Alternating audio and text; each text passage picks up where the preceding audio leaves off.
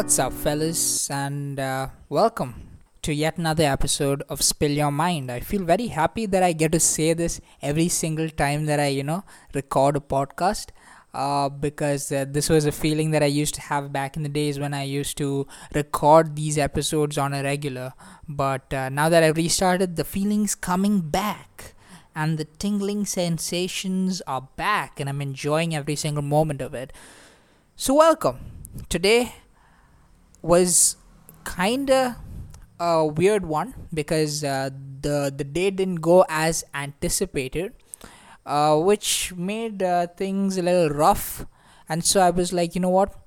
The day is not going well, but let me try to make it right by recording a podcast. And that's exactly what I'm doing today. That is exactly why I'm recording the podcast, so that this is my attempt in making my day right. So, something that I wanted to talk to you about today is about the reason, like this is something I'm going through, like at the moment, like in real time when I'm recording this. Maybe a few minutes before I came up to my room to record the podcast, I found myself comparing my career, whatever it may be. It's nothing big. I'm still very early in my career, but whatever I have as of now, I found myself comparing that to some other people's careers that I know of, like in my vicinity. And I was like, I was drowning in my own misery, right? I was having a pity party for myself, saying, "Oh no, Steve, you haven't reached anywhere. Look, you're not having that right. You're not having this right. You're not making that. You're not making this." And I'm feeling overwhelmed, and I'm not really sure why I was doing that, right? So I saw myself doing that, and right when I noticed that, I was like, I just pulled back, and I was like wondering, why do we do that? Like, why? Like, what utility do we have in comparing ourselves to others? Now it sounds like now this whole, I guess, podcast sounds like a woke podcast, right? Where it's like whether the person is trying to convince you that comparing yourself to others is very bad, right? It's not a healthy habit. I mean, we all know that. Like, that's not what I'm here to pitch to you today. Like, I am here to know why we do that. It's weird because a lot of people do that, right? Especially with the new apps that we have: Instagram, Facebook, Twitter, LinkedIn, YouTube, Google, whatever it is, right? Whatever it may be, whatever your poison may be. All these social media apps especially have that comparing aspect to it. And because we use all these apps on a regular basis, we inevitably end up comparing ourselves, even if it isn't in the most toxic ways. It might be in the most slight in the most subtle ways, right? We might compare our small indifferences with others, and then try to justify to ourselves that something might be wrong with what we're doing, because our results aren't literally the same as the person next door's. And the only reason that I could come up with as to why we indulge in this very stupid, time consuming, and overall negative behavior is because I feel like it flaunts our ego. That's pretty much the only reason why I think this trick works with our brain. When you feel, or when you're under the illusion that you're doing better than the person next to you, you're flaunting your ego, right? You have that, you feel like you have the upper hand. You feel like you have more leverage than him or her, because according to all metrics of society, right, you are playing the game way better than they are. And so you feel like you have the upper hand. You have the upper hand in the situation. But especially when things aren't going wrong, which is probably what is going on in my case, right? When you really don't have all the metrics checked out, and you compare it to, let's say, another person who supposedly has their metrics checked out, it's sort of a vulnerable position to be in, because in your mind you know you're not the best out there, right? Because the person next door that you think is doing so well, you feel like, he's better than me.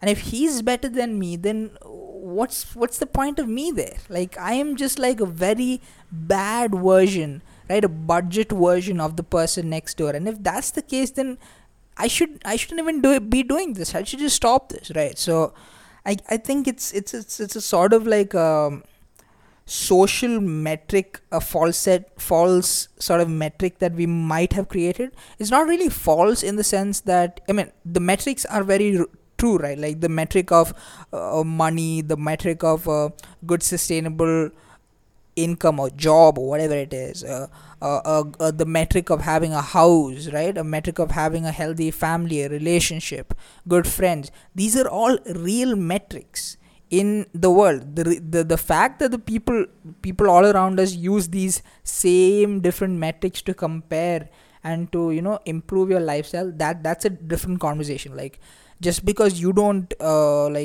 what let's say, let me try rephrasing this in a different way. Just because you don't identify with these different metrics that society has put up with, for you, even if you don't agree, it doesn't make it any less real.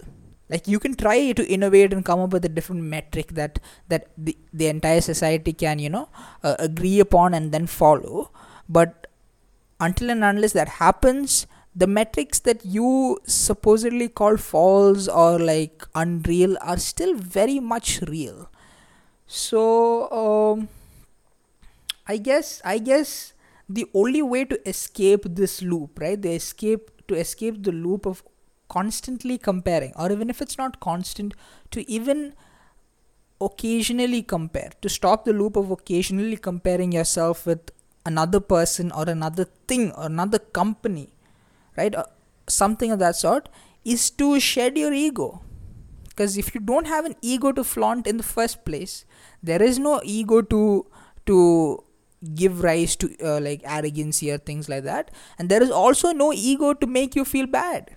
So the first step is to shed your ego. And obviously, when you say shed your ego, you're supposed to have you obviously you'll have to have a good value system. And besides that, you also have to put yourself in vulnerable situations that you know where you're forced to shed your ego, right? That's the only way you practice shedding your ego, because there's only so much you can say, okay, I'm going to shed my ego, but then unless and until you practice shedding the ego in real life circumstances, it's not really going to work, right? So that's my thought experiment for today. So to recap this entire conversation, I was wondering why we compare ourselves with others, and the only valid reason that I came up with is because this whole process, right, of comparing, if we have the upper hand in this comparison, then it is to flaunt our ego, to feel better about ourselves, to feel like we have the upper hand in the situation. But if we don't have, let's say, all the cards stacked against us, then this whole same this like entire thought experiment of comparing yourself with others is to feel sorry for yourself, is to again have a pity party. Because let's all be true to ourselves. A pity party does feel good. It feels good to feel victimized, right? It feels good to somehow blame everything on the world and everything around us, and to like keep ourselves unaccountable for all the things that go around us. It feels good to have a pity party in some sense. So I guess the enjoyment, the unrealizing enjoyment of a pity party is something that people are drawn to as well. So anyways, I guess that's it for me, guys. That's my tiny part, that's my thought for today, I guess, for today's episode. And I thought I'll just instead of sitting around on the couch and simply thinking about it, might as well record it and put it out as well. So that's it for me. Enjoy your day, lads, and I will see you in the next one. Adios, amigo.